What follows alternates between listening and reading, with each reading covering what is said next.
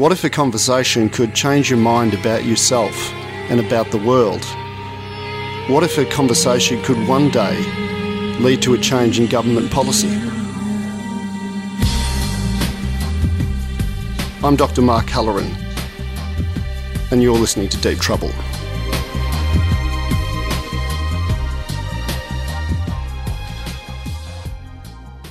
The Deep Trouble podcast is presented by Trouble Magazine at troublemag.com. Thanks for listening. And here we are in the studios of 94.9 Main FM, and it's time for Deep Trouble.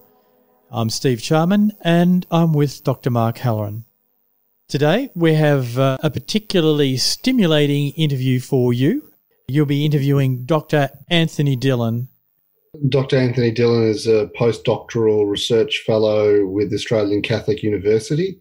His teaching and research interests include alternative conceptualizations of mental health, and he has a particular focus on ADHD.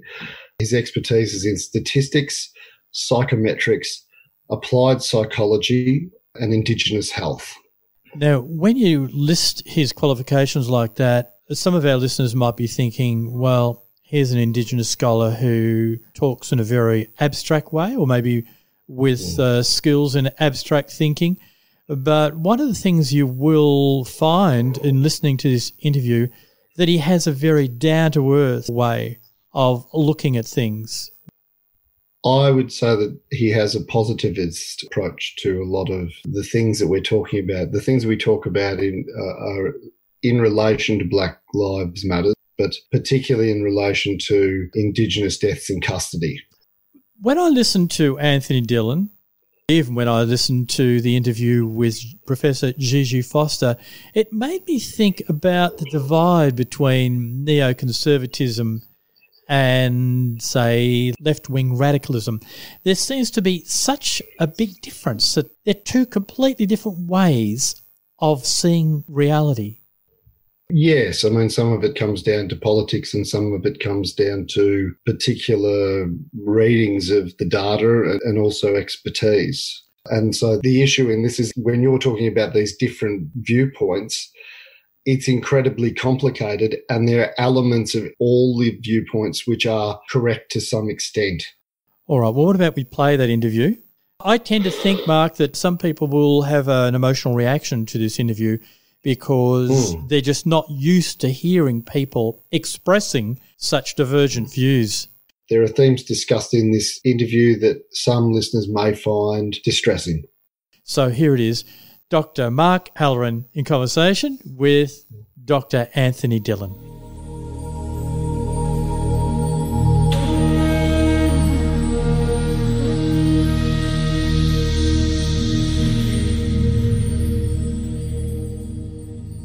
Dr. Anthony Dillon, thank you very much for agreeing to be part of the interview and the series. My pleasure. You've been a vocal critic recently of the Black Lives Matters movement and also of the marches, which is focused on, in Australia, the deaths in custody. I was wondering if you could tell me why that is. Okay. I've been a critic of them recently, yes, but also been a critic for a much longer time of the bigger picture, the broader context, and that is the promotion of the myth that Aboriginal people are endlessly victims of white Australia.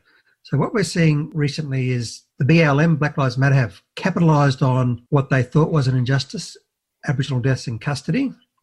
And there's a couple of things wrong with that. First of all, they only seem to be interested in black lives if there's a white perpetrator. And they believe that for Aboriginal deaths in custody, that these are people who have died at the hands of white people. And while that might be true for a minority, the vast majority it's not. And also, as people are starting to slowly realise now, thank goodness, that Aboriginal people in custody do not die at higher rates than non-Aboriginal people in custody. So that's why I've been a critic, because it's a myth and it's a poisonous myth. I read in your work that since the Royal Commission into deaths in custody in 1991, Aboriginal deaths in custody, that 432 Aboriginal people have died in custody. But you compare that to the 1,600 non-Indigenous people who have died in custody in the same time. And if you standardise it and you report stats from the Australian Institute of Criminology saying that in fact, Indigenous people are now less likely than non-Indigenous people to die in custody. Yes, and that's not my stats too. It's not research I've done. It's just Google. Just look at the reports, and that's been known since day one of the Royal Commission. So, I mean, there's a reasonable amount of complexity around this, though, isn't there? I mean, it's not so much the death rate, it's the balance of the death rate with the incarceration rate. So even though Aboriginal people only comprise about 3% of the population, now up to 28% of Aboriginal people are incarcerated, adult males. Yes, and that's a different issue. It's related, but it is a different issue from deaths in custody, yes. The higher incarceration rate is something that nobody denies and nobody thinks a good thing. So we can all agree that we need to bring those incarceration rates down. How we bring them down, there could be disagreement there. So this is where the contention comes in. You quote a stat which talks about 2016 to 2017, the death rate for Indigenous prisoners was 0.14% out of 100 compared to 0.19% for non-Indigenous prisoners. So using the same stats or stats from the Australian Institute for Criminology, The Guardian, I think, calculated a crude rate per 100,000 to show that Indigenous people are actually 10 times more likely to die in prison than non-Indigenous people. Yes, but can it be taken in drawing that conclusion? So if I can just give you a couple of examples. First of all, the thinking they've used there, if I was to apply similar thinking, I would say, there's a terrible injustice. Men in jail, 90% of prisoners in jail that die are men, and yet they only make up 50% of the population. Well, that's true, but you need to consider that within the prison population, they also make up about 95% of the prisoners. Yes. So you really can't compare that figure to, the 50% in the population. As another example, if there was a town somewhere in Australia where 90% of its population were Aboriginal, you would expect about 90% of the deaths in that town to be Aboriginal. It would make no sense to compare the death rates of the number of deaths to the 3% figure, which is the Australian-wide population. Does that make sense? Well, yeah, I think in terms of what people often forget is standardisation to populations. But I suppose the argument then would be the focus. So your focus is slightly different. Your focus is not about the deaths in custody themselves. I take it from reading your work, and you're not denying that people die under conditions sometimes because of correctional control and violence. But your issue is that the focus should be rather on the actual incarceration rate itself and what we do about that. Yeah, the focus should be on presenting the truth, and that is Aboriginal people in custody are not more likely to die than non-Aboriginal people in custody. And given that there are high incarceration rates, which nobody would dispute, how do we go about reducing the incarceration rates? And just on that matter too, some people think, the best way to prevent deaths in custody is to reduce the incarceration rates. No, all that does is just change the location of where people die. As pointed out, as far as death rates and that go, Aboriginal people are doing well, or at least better or equal to non-Aboriginal people in jail. But yes, we'd prefer not to have anyone in jail. But given that Aboriginal people are so overrepresented, we want them back in the community, working, being fathers, being husbands, being role models, that sort of thing, contributing to society. Well, do we have a clear breakdown for Indigenous people in prison, the percentage of people who die due to things like medical issues versus people who die because of some incident that involves correctional staff? Those sorts of figures you can grab straight off the Australian Institute of Criminology webpage, where they talk about the leading causes. So, for example, if I just pull one up, natural causes and hanging seem to be the big ones. So in 2015-16, from 91 to 2015, the majority of deaths were natural causes, 58%, followed by hanging, 32%. Is the rate of suicide for Indigenous people in prison higher than non-Indigenous Australians? I don't know. It just says here that 32% of the deaths were for hanging. How that compares with non-Indigenous, I don't know. You faced a fair amount of abuse for your views. Why do you think that is? Yeah, Well, because the victim brigade out there do not want to hear that Aboriginal people in custody are less likely to die than non-Aboriginal people in custody. It goes against their narrative. It's as simple as that. Because I didn't say anything nasty. I just simply stated that the message which many people have been presenting for a long time is incorrect. As simple as that. Well, let's talk about some of the stats. So in 1991, 14.3% of male prisoners in Australia were Indigenous, and now by March 2020, it was 28.6%. I suppose the people who would be making the argument that this incarceration rate of a population of people who only comprise 3% of the population is related to something that you would refer to as systemic racism. What would you say about that? Look, racism may play a part, but it is certainly not the big factor. And a term like systemic racism, it's a very nebulous term. It's morphed into anything that's white is systemic racism. We know that many of the Aboriginal people in prison are there for committing serious crimes. A lot of it's violence and attack on people and their property. So, that's a serious problem. And if you want to try and argue, that's systemic racism, or it comes back to colonisation and disposition or whatever, I think that's a terrible insult to the many, many more Aboriginal people who don't get into trouble, who don't commit crimes, who are, just ordinary everyday people like you and I, just trying to live their lives, who just want to contribute to society and make this a better country. So how come they've managed to escape the past and the trauma or whatever other excuses they used? It would seem to me that some of that would come down to some extent individual histories and community histories and geographical locations. Geographical location is a big one. Yeah. Certainly if you live in a rural or remote area, and I'm not trying to say that living in a city is the greatest thing, because living in a city certainly has its problems, but if you're in an area where employment opportunities are limited, you put 1,000 white people there where there's no jobs, throw in a bit of alcohol, and you're going to have big problems. And so as Nicholas Rothwell once said in The Australian in an article he wrote, it's about place, not race. You're listening to the Deep Trouble podcast. Dr. Mark Halloran in conversation with Dr. Anthony Dillon, academic and commentator on Indigenous affairs. Often when I'm reading these articles, I'd be interested in your thoughts. That I feel as though when we're talking about incarceration rates and issues in terms of domestic violence and child protection removal and, any kind of systemic problem within a community, we often conflate some of the effects of race with socioeconomic status and generational poverty. Yeah, sure. I wouldn't discount that. So let's talk about some of the issues in terms of the stats. Death from medical issues.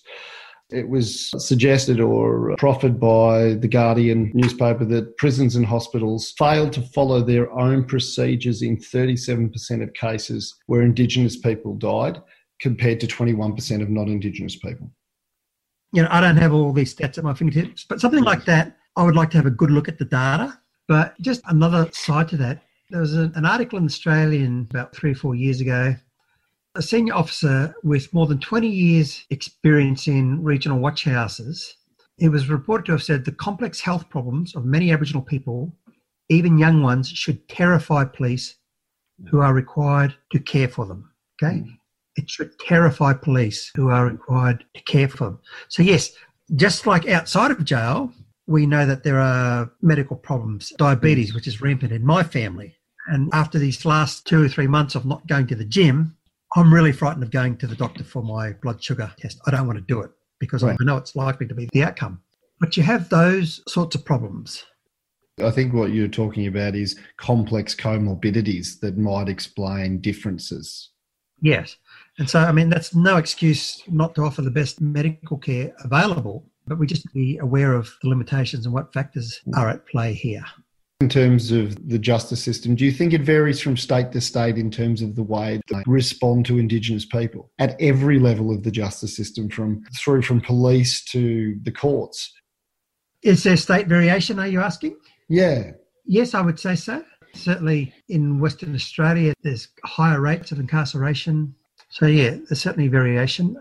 There's variation across the lifespan when people come into contact with the justice system. For example, just reading in The Australian just this week, which is been reported before, but it was saying many Indigenous kids from remote Kimberley communities went to prison on remand in Perth because there was no responsible adult to look after them back in their home. So, you've got that at the younger years. So, yeah. Well, you've taken exception to the cry from some of those Aboriginal communities. I spoke to a filmmaker who makes films with Indigenous communities in Arnhem Land, and they were talking about a group I think was called Grandmothers Against Removal. And you've, in a lot of your articles, talked about what you think is wrong with the narrative now of calling child protection removals a stolen generation. I was wondering if you'd like to talk about that. Yeah, well, I think there's a big difference between what may have happened decades ago under various policies compared to now, where the child is identified as being in risk. And I've had one police officer and one social worker tell me that these days they're just afraid to intervene where an Indigenous kid needs protection for fear of being accused of stealing the child. So look, I'm all for different departments supporting families, working with them and that sort of thing. But if there's a real risk, that shouldn't be called stealing. Or if you're going to call it stealing for white children as well. Well, once again, it seems an issue of child protection rates are highest amongst communities that are affected by generational poverty. Yes. And so that seems to be a separate issue. I spoke about it in that interview because I've worked alongside child protection, and I think it's potentially a very dangerous narrative. That narrative being what? The narrative of that child protection removals in current times constitute a stolen generation. Yeah, I believe so too. And, there's Indigenous leaders that feel the same way. Mick Gooda has spoken out about that. What's the lovely magistrate from Western Australia? Sue Gordon, spoken out against that as well. These social workers and that shouldn't be walking on eggshells. And I have a relative who works in the system, and she sees it often where Indigenous kids are left in situations where a white kid probably wouldn't be left in that situation. Certainly, I've also spoken about in Victoria, at least my knowledge in terms of the child first policies, that for Indigenous families, the process of removal is sensitive around cultural issues. And so Indigenous children, if they're removed, the first step is with extended family or failing that kinship group or failing kinship group, other Indigenous people from a different kinship group, and then finally failing that to be placed with a non-Indigenous carer. And you sort of took exception to that as well. Oh, you've read everything I've written, have you? Just about. Okay. Yes, I have. I don't agree with the hierarchy, and I'm certainly not opposed to an Indigenous kid being placed with Indigenous family if they provide a good standard of care. Now, I have a friend, she's a white woman, an elderly woman. She was married to an Aboriginal fellow, so she's the head of a large Aboriginal family. And she's telling me the story about one of her granddaughters and how there's this custody battle between her and the Aboriginal grandmother. So there's another grandmother who's Aboriginal. And she said it's so hard to compete against that, even though the granddaughter has her flesh and blood, but the child also has Aboriginal flesh and blood, not only through my friend's husband, who's deceased, but also through the other parent, if that makes sense. And she said it's just very hard to compete because the courts and that, they favour the Indigenous bloodline in these things. And I've heard similar stories, and I don't want to give too much details in case I identify someone, but I had one friend tell me he and his partner were looking after an Indigenous kid. Not that he had much Indigenous ancestry, by the way. And they said the department didn't really care about the other ancestry. It was just the Indigenous ancestry they were focused on. The department were more concerned about the drug addict mother's rights and visitations and culture and all that rather than the kid's well-being, simply because, he had a bit of Indigenous ancestry, as did the mother, also have a bit of Indigenous ancestry. So, but coming back to the hierarchy, no, I would just rather see a kid, whether they be Indigenous or non-Indigenous, placed with a loving, caring family. I really don't mind if a non-Indigenous kid gets placed with a Asian family or an Aboriginal family. If they're fit for the job, I think that's the most important thing. I mean, is there still an issue around preservation of culture? I mean, how do you then go about preserving culture and connections within kinship groups? Yeah, which is always the argument that's used. And again, this whole notion of culture is a very nebulous thing. As my friend, the white woman, said when she had pleaded her case in court and she was asked about, well, what about the Aboriginal culture?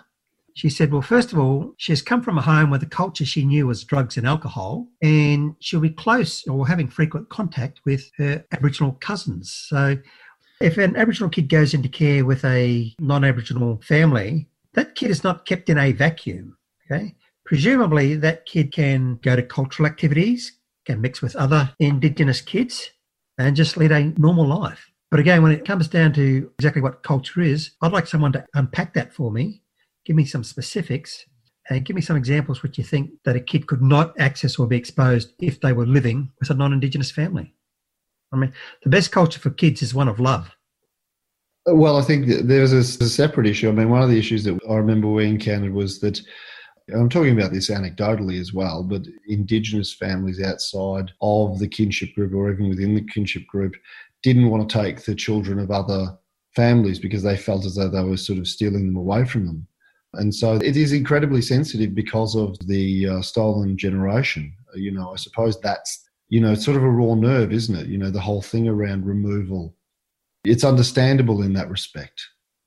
Yeah, well, I guess when the public are constantly told by activists, it's creating another stolen generation. Okay, first of all, large numbers of Indigenous kids being removed is a big problem, and it needs to be tackled in a sensitive manner. But I don't think it should be equated with it's a stolen generation. They're two very different issues. And, the problem should be evaluated for what it is, not just conflated with stolen generation. When I read your work, I got a sense of, I remember a particular quote where you said it's okay for me to acknowledge the past and everything that's happened throughout our history, but I don't care whether other people do. Because you get activists who keep saying we cannot move forward until we acknowledge the past. Well, first of all, many Aboriginal people have moved on. They're getting on well with their lives. I come from a big family of them, and the Aboriginal side of my family are not unique in that regard. They're just, like I mentioned earlier, they're just your average normal neighbour who just wants to get on with life. Now, if someone wants to acknowledge the past, whether it be an individual or a government or another body like a university or some profession, that's fine. I'm happy for them to do that, but they should not be made to do that. If I use a very simple example, let's suppose you and I go out for a meal one night and you do the old forget your wallet trick. Yes. And leave me to pay the bill, or you step on my foot on the way out or something like that. And next time we meet up, okay, if you want to apologise for what was done in the past, that's great. I would accept the apology, and I think it does you a whole lot better. But if I'm to force you to apologise, or I'm to force you to acknowledge what happened, hey, do you remember last time you did that? Are you going to say sorry, et cetera, et cetera? Yeah. That's not good. If you want to acknowledge it, great. But it's got to be a free choice. Certainly it must depend upon the magnitude of the wrongdoing. I mean, that's what the court system and the justice system, although it's mostly about law, is about, forcing accountability upon people who've done wrong.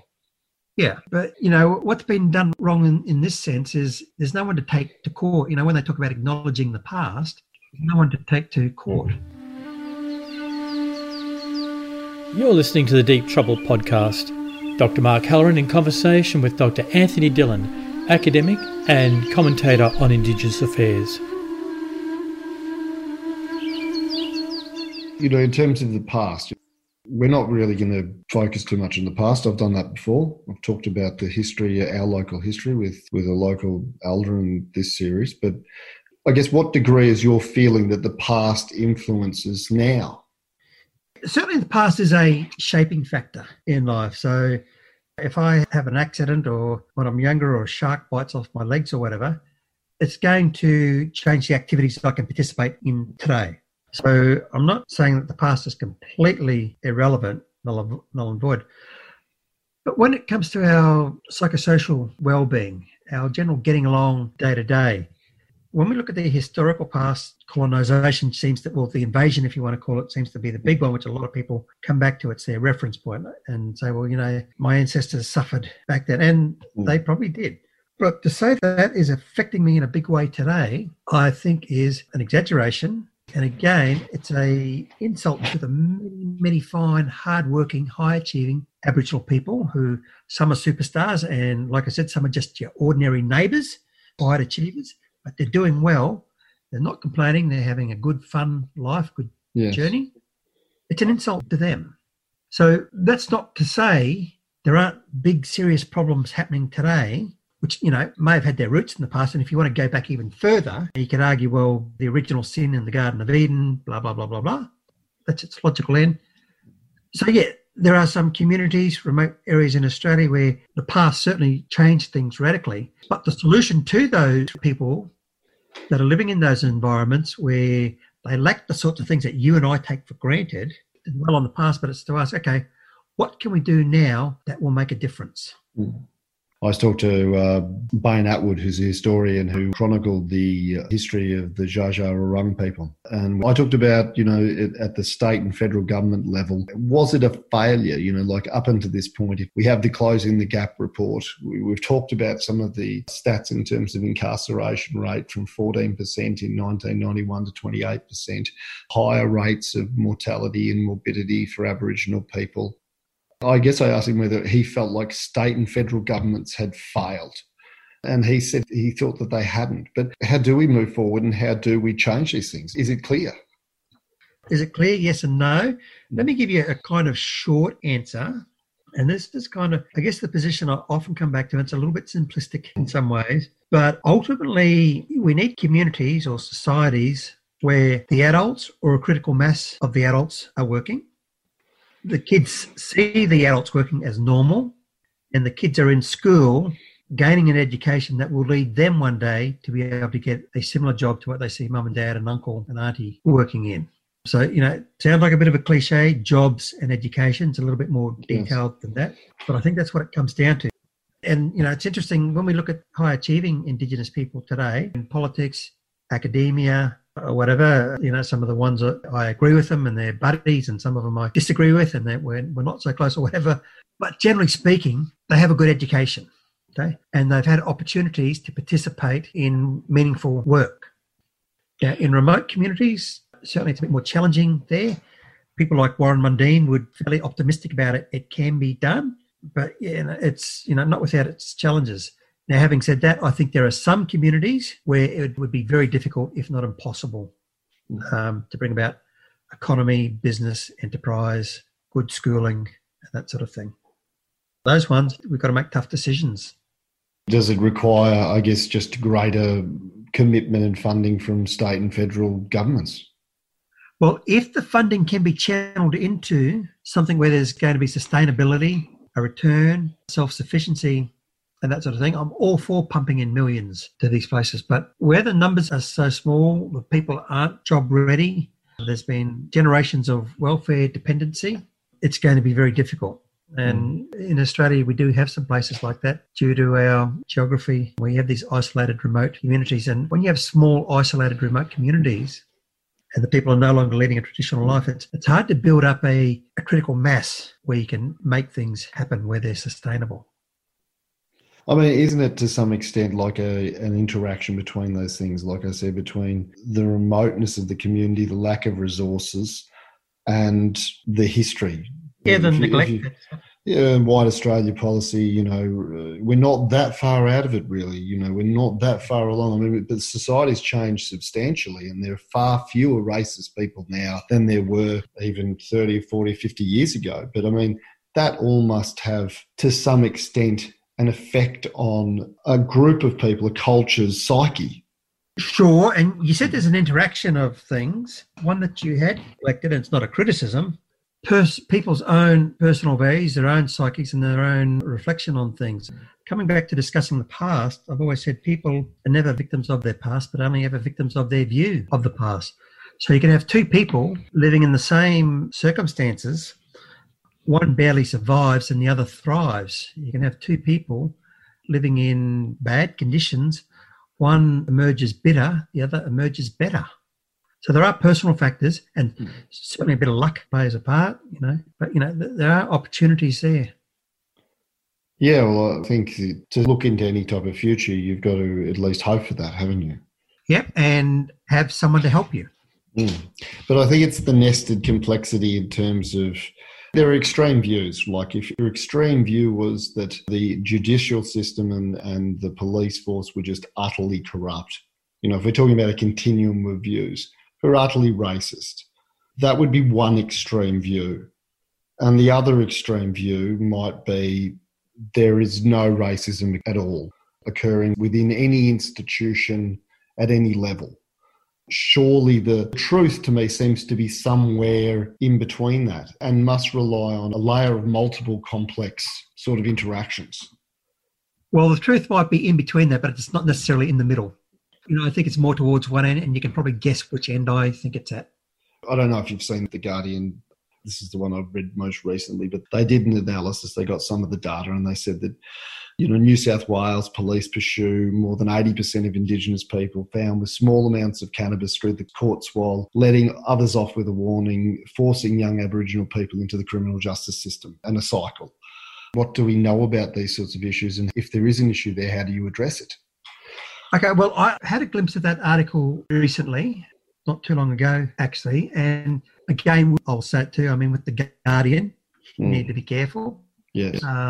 But also just with data in general, yes, you need to be careful. So we know, for example, with the deaths in custody, the data has been misrepresented for a long time. The truth has also been told for a long time, but it's been drowned out by the loud voices, where that myth has been allowed to be promoted that Aboriginal people in custody are far more likely to die than non-Aboriginal people in custody. So we know that's not true.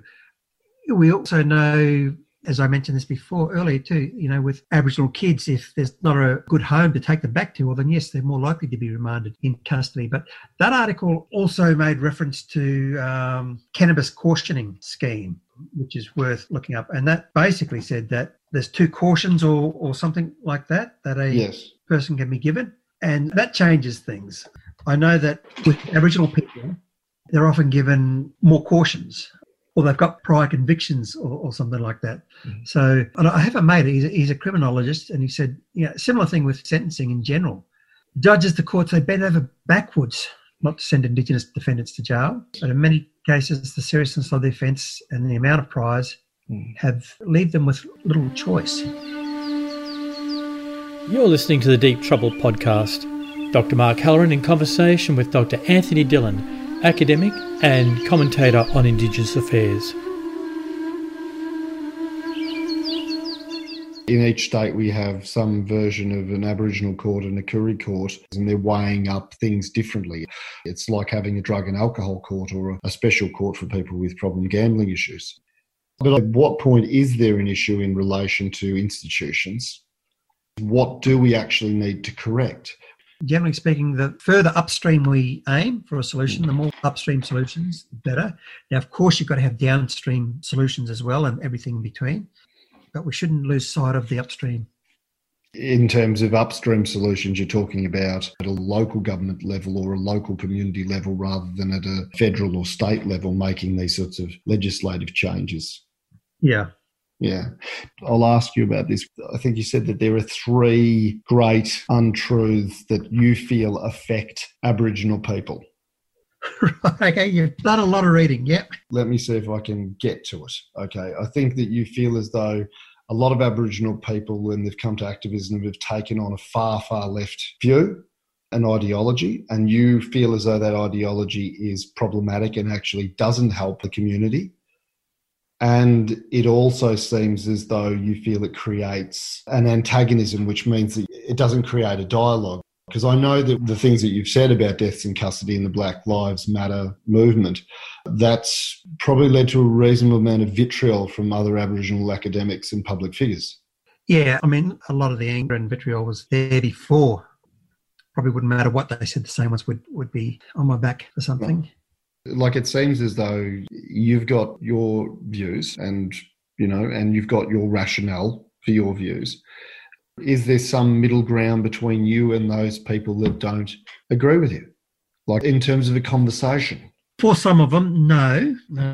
I would like to think we all want Aboriginal people to lead healthy, safe, happy lives. And I was in a room in Manhattan a couple of years ago at the United Nations Indigenous Peoples Forum, and I was there with the Aussies. And it was the biggest group they'd ever had. Would have been 20, 30 of us there. And, everyone was introducing themselves and talking about their titles of the CEO of this and the CEO of that and president of this and all this sort of thing. And they spoke about the politics, the oppression, the racism, the need for a treaty, the voice, etc., etc. So we're asked, to introduce ourselves and just talk about what your goals are and that sort of thing, wishes and hopes. And when it got to my turn, I just basically said I would like every Aboriginal person in Australia to have the option of having a nice, nutritious breakfast the way we are all having right now, because they put on a big breakfast for us. I would like to think that even my worst enemy out there could agree with me and say, yes, we'd like to see mums and dads and their kids living in environments that are clean and safe, where they have an opportunity to engage in meaningful activity, which is usually, but not always, jobs, paid jobs. So hopefully there's that intersection there. And we would disagree on the other things and probably how to achieve that and other symbolic things like treaties and constitutional recognition and that sort of thing. Well, do you enter into dialogues with people? Are you able to, or have you had experience entering into dialogues with look, people? I do. And there's a couple of people who we are very opposed to each other in terms of beliefs and ideologies and that, and I won't name them just to protect them. A couple of these people are well known, they've got public profiles. We can have very respectful conversations. So conflict and disagreement's never the problem. It's, when you make it about the other person, that it's the problem.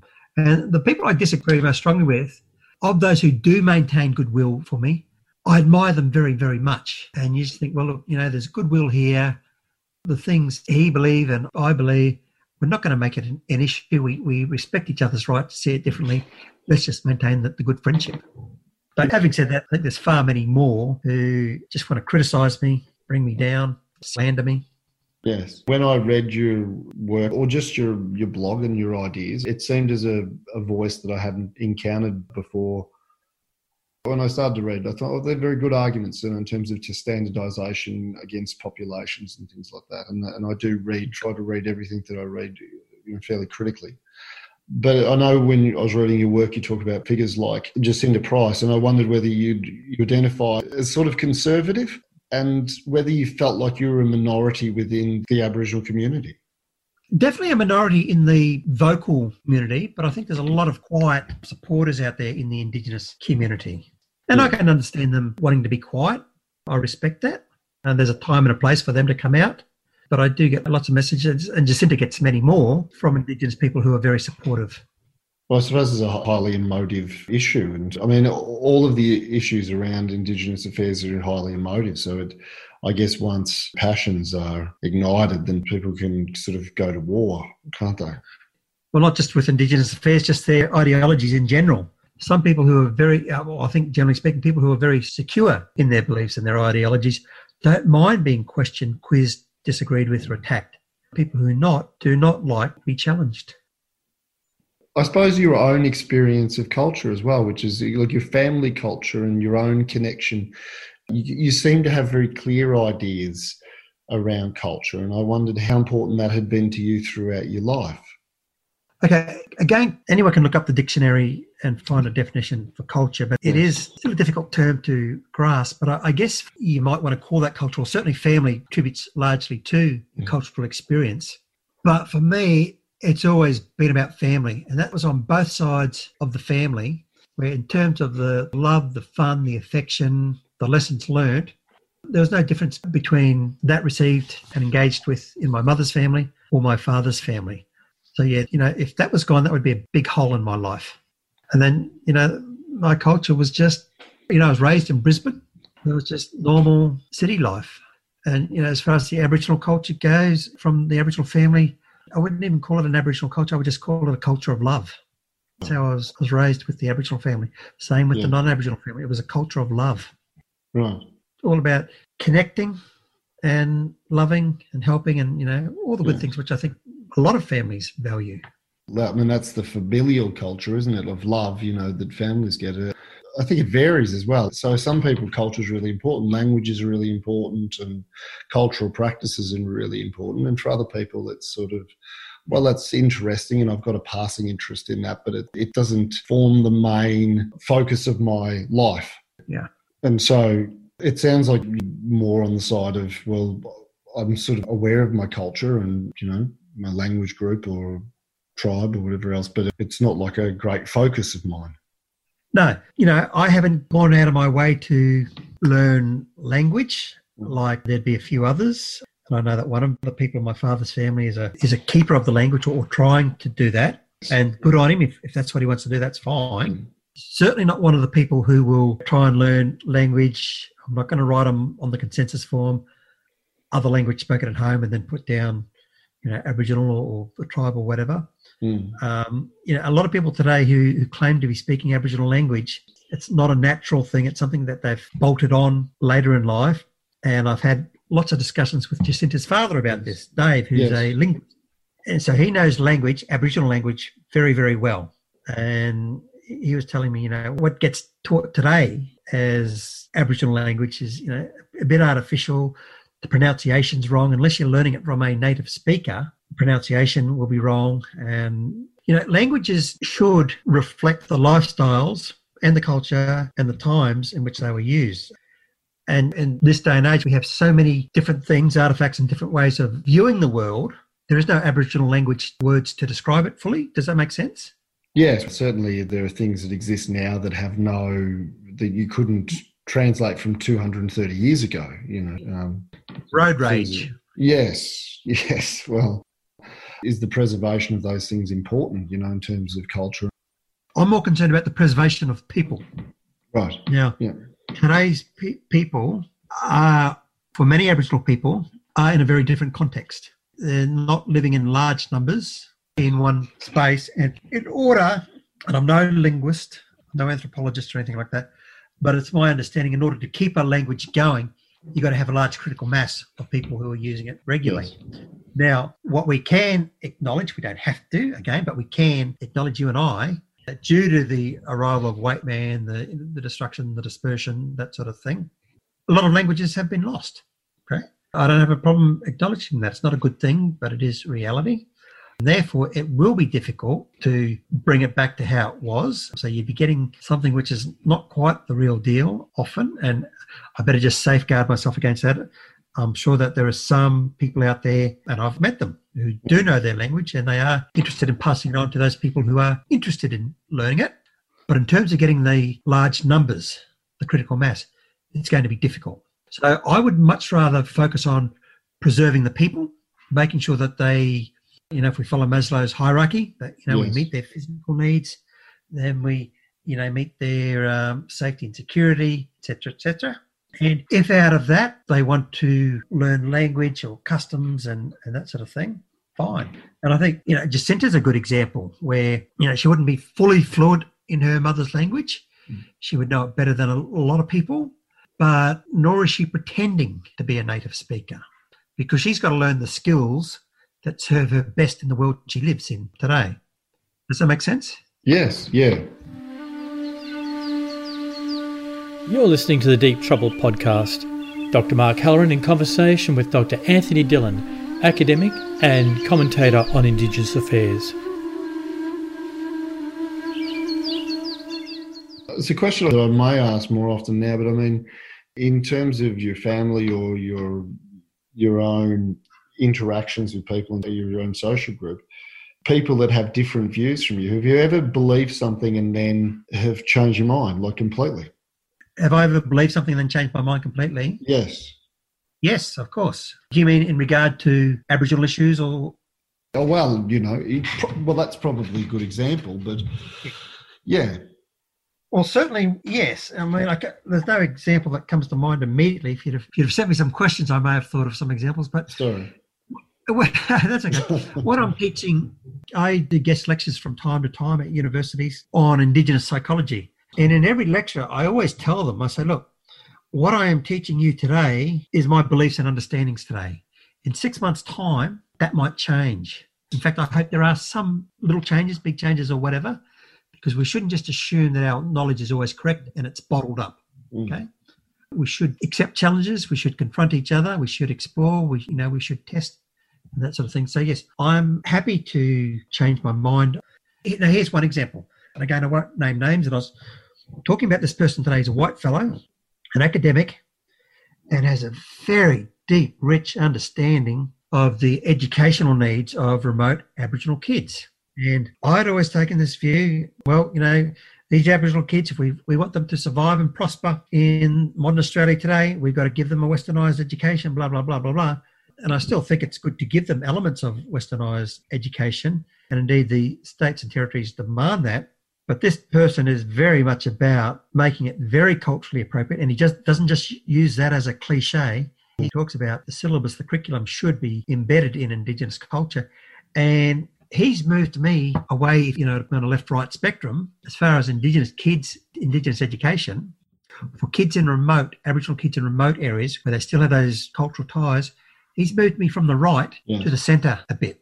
And he's just so genuine. Like I said, he's a white fella, so genuine and committed. And I said to him once, I said, look, I agree 100% with what you're saying about the values of education for these Indigenous kids, but you're never going to be able to change the system.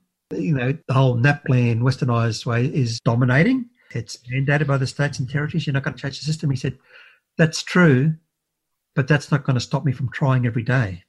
I just admired him so much for that.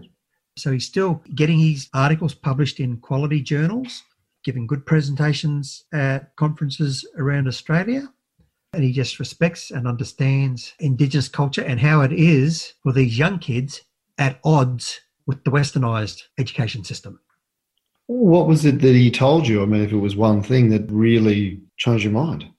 I can't pinpoint it, but I guess just the fact that, well, first of all, I think most people would realise our education system, although I've risen up through it and thrived, has a lot of shortcomings. The emphasis on testing, rote learning, postmodernism, teaching to the normal curve, all that sort of thing. Here I am telling a stats guru what he already knows. I'm not a guru. So, I've done well in that system, but I acknowledge with a lot of other people, and I think Einstein said something like, it's a shame that your education ruins your learning. And so our education system isn't that great. I can't think of how to improve it. Although I've survived in it, or remote people, it really is a different world away from them. So, they had their own education system long before the white man arrived. And I'm not saying it's perfectly in place now. It's been knocked and chatted a bit, but they still have a core of it in some communities, at least anyway. And that should be respected. And so rather than thinking, we've got to educate these kids such that they do well in the NAPLAN and then they get an entrance score, blah, blah, blah, blah, blah. For these kids, that may not suit them. If it does suit them and they want to go to boarding school or they want to do well in school, that's fine. But it shouldn't totally replace the Indigenous ways, thinking, learning, and that sort of thing. Now, having said that, so that someone doesn't run off with what I'm saying, what I've just said applies mostly to Indigenous kids who live in rural or remote areas where there's still that strong cultural connection. And I say that, otherwise someone will take what I've said and then they want to apply it to every Aboriginal kid in the city school, who's far removed from that. Does that make sense? Yeah, of course. Yeah, you said you teach Indigenous psychology. Here in the city. Right. And so, I mean, what are some of the key learnings there? And what are the things that would surprise people about Indigenous psychology? Again, in every lecture I say this, that the commonalities between Aboriginal and non-Aboriginal people far outweigh the differences. So for me, that's a starting point. Okay, so Aboriginal people are not a completely different species. Aboriginal people are people first and Aboriginal second. So if there's a good psychology system, it'll work for both Indigenous and non-Indigenous people. And, the good best research talks about our fundamental needs, needs for connecting with others, needs for autonomy and freedom of expression and pursuit of goals and that sort of thing, seem to apply just as much for the Aboriginal person as they do for the non-Aboriginal person. I guess what are the differences then? Because we're always interested in differences. Yeah. Okay, good point. Differences, without getting too deep, are often, I like to say generally that the psychology for Aboriginal and non-Aboriginal people is the same. So psychology looks at the processes of the mind. Okay? Yes. How the mind works. If we look at the sociology, it's the contents people deal with. And they're often very different. So Indigenous people are, often disadvantaged financially, economically. they're often isolated. So if I just take a very simple example, if you have an Indigenous person, and this could apply to someone with a low socioeconomic status as well, but let's suppose they're in a location where they can't easily get to a nearby town or, to get to the library or whatever, they're going to get frustrated. And at that point, a psychologist might step in and say, oh, okay, you're frustrated. You've been feeling depressed. Oh, you've been depressed. Okay, clearly got depression. But in actual fact, what the psychologist's done is taken a social situation problem and then they've psychologized it. So this person doesn't have a faulty mind. They're in a situation where the simple solution could be, there could be other people in the same town. What if we organised a bus service? So instead of psychologizing the problem, realise that there's a practical problem here, transport or whatever. How about we just put in a bus service and then they can go to town frequently and, go to the library or go to the theatre or go to the restaurant or whatever. That's just a simple example. Does that make sense? That's an example around, I suppose, people that are in a position, as you said, it might be a socioeconomic position where they lack resources. Yeah. I think I read many years ago that Indigenous people in remote communities had a higher intelligence in relation to topographical information. Well, okay, that's the other thing. I'm glad you brought that up. So just back to your first question. Simple answer, what's the differences? As far as psychology goes, very little. The differences are in sociological and that sort of thing. But if we just look at intelligence, and this is something I teach, you cannot separate intelligence from context, okay? And intelligence is about adaptive behaviour. Now, if I said to you, what's the best move in chess, you'd laugh at me because it depends on your style, your opponent's style, where the other pieces are, how many pieces you've lost, how many pieces, to say what's the best move in chess is just ridiculous. Even to say what's the best opening move is very, very short-sighted. So intelligence talks about adaptive behaviour. And we know that Aboriginal people traditionally, like Eskimos, adapted to very, very harsh living environments. And so if intelligence is a measure of your adaptiveness to an environment, then we know that traditional Aboriginal people, although they didn't all survive, were fairly adaptive and they would do a lot better than if you and I were transported back in time with our existing skill set and asked to survive for a week on the land. I always give the example when I'm teaching psychology classes about Aboriginal psychology. I was in Dubai once and I had to line up at the bus shelter to get my bus ticket. There was a short queue and a long queue. I did what I thought was the intelligent thing. I hopped in the short queue, which is what I would do here in Australia. Why would you want to line up in the long queue? A guy came over and got me, said, mate, well, he didn't say mate. He said, no, this queue is for the ladies. You can't stand in this queue. You've got to come and stand in the guys' queue. What I thought was intelligent behaviour was actually dumb behaviour. Yes. In that cultural context. Yes. Yeah. So, again, coming back to psychology, intelligence, even though it's hard to define, most people, we agree that the more of it you've got, the better.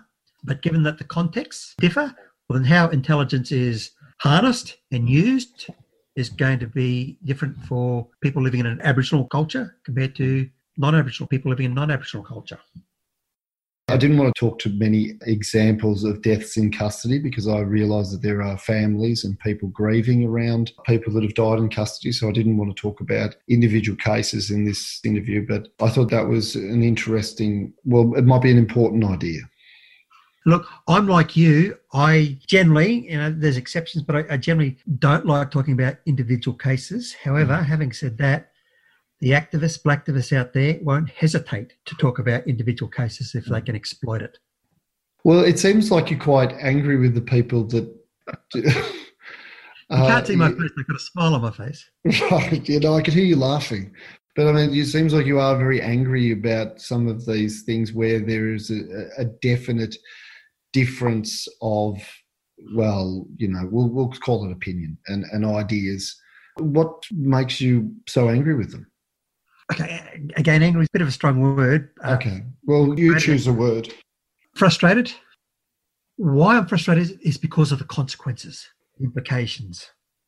When you send out the message there that white people are the enemy, that cops are going to kill you, that sort of thing, how could that possibly be good? When you send out the message that Aboriginal people going to jail don't fare very well, Then, you have someone on the run and, they'd rather drive over a cliff than be arrested by the police officer. It's not good. Australia has an enormous amount of goodwill for Aboriginal people, and they just want to be friends. Then a lot of them are. But, if a person gets told, white people are no good, well, then white people can be treated with suspicion, despised, that sort of thing. So that's why. I just want to see Indigenous people, like I said, have the same sorts of things that you and I take for granted. Thank you, Dr. Dillon. You're at the end, unless there's something you'd like to add. No, you've pretty much exhausted me with your exhaustive research. Never before have I had someone who's done their background check so well.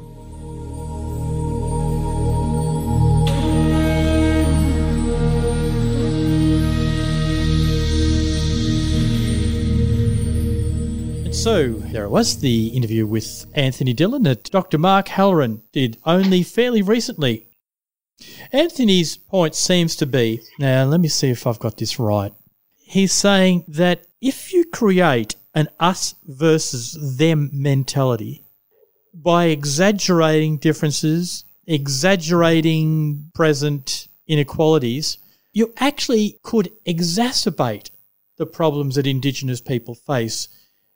Because if Indigenous youths are petrified of the police, they may act in ways that are harmful to their best interests. He talks about driving off a cliff just so that the police can't catch you. You can increase that tension up to the point where you actually start to have results that...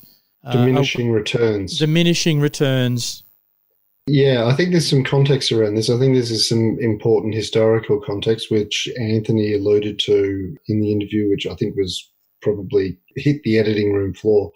But Anthony's father, Colin Dillon, was Australia's first Indigenous police officer. And he is the highest decorated Aboriginal police officer, or was the highest decorated Aboriginal police officer in Australia. And he became one of Australia's best-known whistleblowers when he testified at the 1987 Fitzgerald Commission of Inquiry and changed the political and policing landscape in Queensland. So he testified against police corruption. Anthony comes from a family culture of extreme service and honesty. And so I feel as though it's understandable that his defence of the police and some of the calls around defunding the police and things like that, which are maybe borrowed from the American context, you can see that he would find that to be offensive in some way. There is a balance. I understand the conversations around systemic racism, but you do have to think about Aboriginal people who are working within the system, who have achieved and worked within the system as police officers like Colin Dillon, or like, as mentioned in this interview, Western Australia's first Aboriginal magistrate, Dr. Sue Gordon, Australian public servant Mick Gooder and Jacinta Price. It is just as worthwhile listening to these Aboriginal people's perspectives. You don't have to agree with all of it, but there is something useful and valuable about listening to that. Mm-hmm. It seems to be very difficult in this highly polarised era. Highly emotional issues as well. You have to look at the history of this, and so it is understandably highly traumatic and highly emotional for people. Well, that leads us to next week's interview, and I think it would be appropriate for us to play your interview with Professor Thalia Anthony. Yeah, okay. So next week's interview is with Dr. Thalia Anthony, whose expertise is in the areas of criminal law and her focus is on Indigenous people in the law. So she has a particular specialisation in Indigenous criminalisation and Indigenous community justice mechanisms. And it's probably fair to say that Thalia Anthony will provide quite a different perspective on these issues than Anthony Dillon. So join us next week here on 94.9 Main FM when Dr. Mark Halloran interviews Professor Thalia Anthony.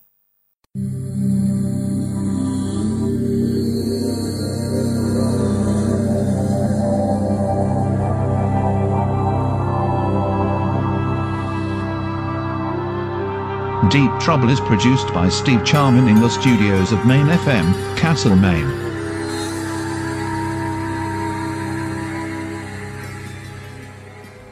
The Deep Trouble podcast is presented by Trouble Magazine at troublemag.com. Thanks for listening.